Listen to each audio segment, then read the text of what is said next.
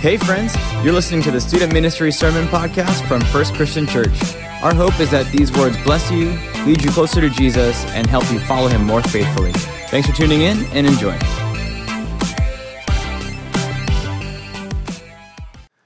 Now, my name is Kel, and I was told that that you guys have sometimes a series that you guys do called What I Wish I Knew. And so when I was asked to speak, Josh pretty much asked me to talk on what I wish I knew. And so when I first started thinking about it, I was like, oh man, I'm definitely going to talk about this. And then I kind of thought, oh wait, what about this and this and this? And I eventually got down to like a whole list of things that I wish I knew. So I was like, oh man, I'm not even like that old yet. Imagine 10 years from now what I'll be saying. Like, man, it's a lot. But I did, however, find a trend within my life, and so I wanted to speak on that. If you guys got your Bibles or your Bible apps, you guys can open it up to the book of Luke. We're going to be going into the book of Luke, chapter 15, verse 1. Now, it says in chapter 15, verse 1, this is a parable that Jesus is giving, and it's one of three.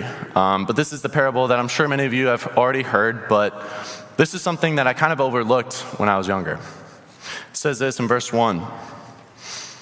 Now the tax collectors and sinners were all gathering around to hear Jesus. But the Pharisees and the teachers of the law muttered, "This man welcomes sinners and eats with them?" Then Jesus told them this parable.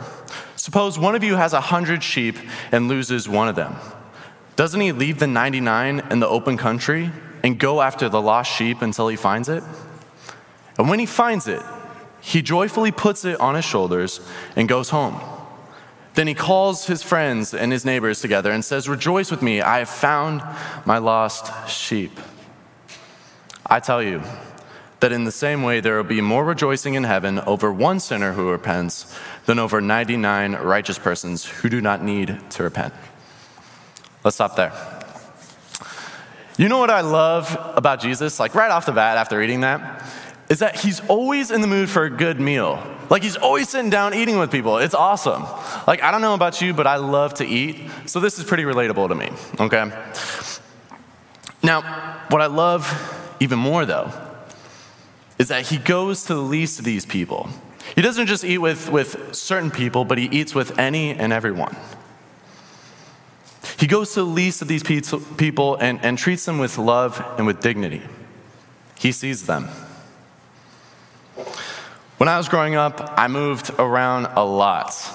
And when I say a lot, I mean a lot. Like I grew up in the Central Coast, but then I moved to Georgia, then moved again in Georgia, then I moved to Texas, and then to Florida, and then again in Florida, and then to Missouri for my senior year in high school, and then I moved out. That's a lot. I went to 3 different middle schools and 3 different high schools. So when I say that I feel like I know what it's like to be the new kid, trust me, I know what it's like feeling like you're not seen, feeling overlooked. And it's always kind of funny, right? Because like when you're the new guy too, you're kind of asked to like go up in front of the class sometimes and like say your name and then something about you, right? Sometimes it could be your favorite hobby.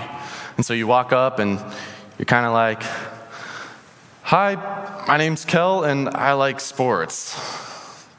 Yeah, I think that's okay. I don't know, it's kind of awkward, right? Or how about this? It can be kind of awkward sometimes, right? If you're walking with a friend from class.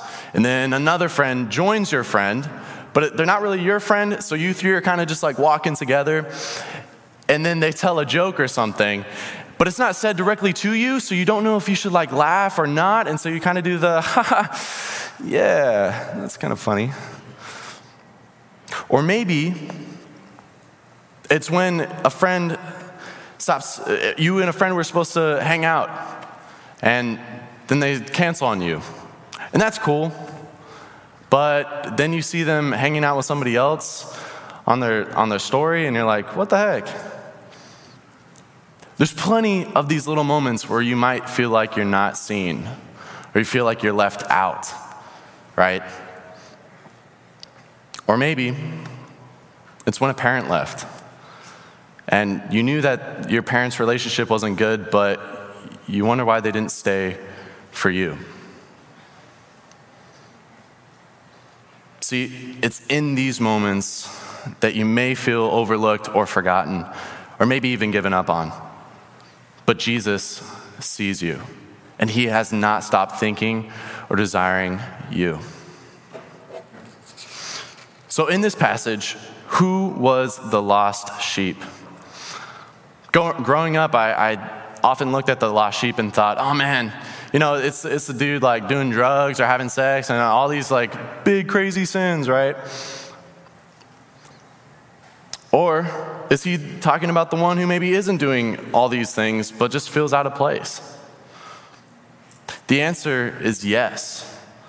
I believe it's both. I feel like sometimes we can get trapped into thinking that, it's the other person, that's who Jesus is going after. See, when Jesus told this parable, it was meant to baffle the Pharisees and the people who were self-righteous, right? He was going, in this day and age, people had no doubt that the Lord was supposedly with those who seemed righteous because they grew up on stories like David and Daniel and Moses. There's all these people, and then Elijah, right? He called God to bring down fire from heaven. It's like, whoa, of course God's with that guy.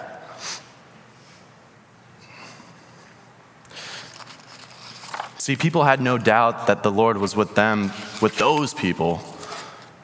But when Jesus said that he was going after the lost one, he also meant the one that was an outcast, someone who wasn't pursuing after righteousness. Because Jesus was going after everyone. But for me, growing up, I saw it the other way. I thought that God was just going after the ones who were doing these big sins or anything, whereas for me, I just felt left behind. I felt like the 99, where we were just left and thinking, now what? I think sometimes that we can be sitting at church and be far from God. And that's where I was. But see, with these two groups of people, the people who were looked down on and the people who were forgotten, there's a common theme, and both of those people are lost. But that's what I love about Jesus, is that he was always trying to break the mold of what society said God can and cannot do. He's saying, no, I'm going to go after whom I have chosen, whom my children are. He is the good shepherd. See, in John 10, Jesus is talking about himself being the good shepherd. And he says this, he says that his sheep listen to his voice.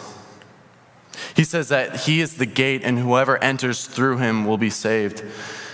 He then mentions how the thief only comes to steal, kill, and destroy, but that he has come that they may have life and have it to the full. And then continuing on in verse 11, and it says this, I am the good shepherd. The good shepherd lays down his life for the sheep.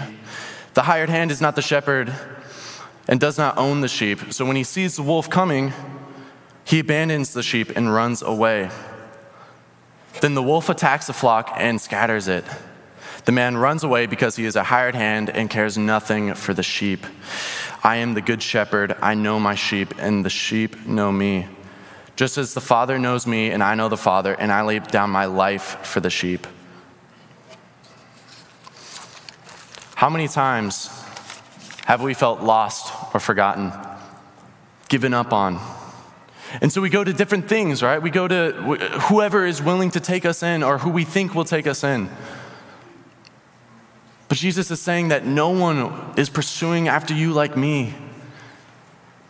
No one is going to look after you and care for you and lay down his life like I would. And he did. He laid down his life. And that was the purpose of his life. See, there's plenty of prophecies that were foretold for who Jesus was going to be and for what he was going to do. And quite honestly, when Jesus came, people were disappointed. People were like, it's this dude? Like, what? I don't know about you, but he's not going to be the ones to overthrow Rome. Like, he's not going to be the ones who deliver Israel. But what I love about Jesus is that he's not just there to do what you think he should be doing, but he's up to something much bigger than we could ever even imagine. And so no, Jesus didn't come to overthrow Rome, but he came to overthrow the rulers and the principalities of the world, which was Satan. He was there to redeem people and to bring back his children.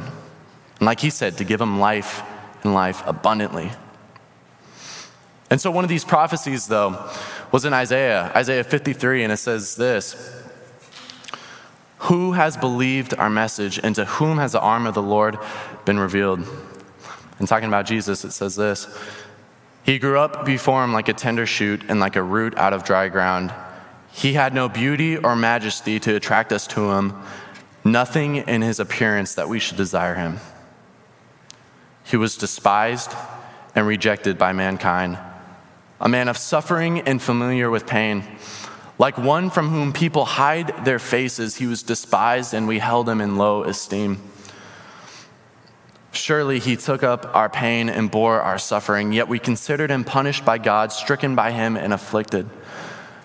But he was pierced for our transgressions. He was crushed for our iniquities. The punishment that brought us peace was on him, and by his wounds we are healed. We all, like sheep, have gone astray. Each of us has turned to our own way. And the Lord has laid on him the iniquity of us all." Jesus bore our pain and sin so that we may have life in him. And so, what I wish I knew that I wasn't just a part of the 99, that I wasn't somehow left behind because I had just gotten saved. No, Jesus, he's continually pursuing after each and every one of us, each and every day. And I think that's something that's important for believers to know. It's not just a one and done deal, like, oh, hey, I got saved and that's it. No, like, there's a pursuit that he's chasing after you with all that he has because he loves you as his creation. And so, what does the end of the parable say? Jesus says, and when he finds the sheep, he joyfully puts it on his shoulders, classic Jesus, and goes home. Then he calls his friends and neighbors together and says, "Rejoice with me, I have found my lost sheep."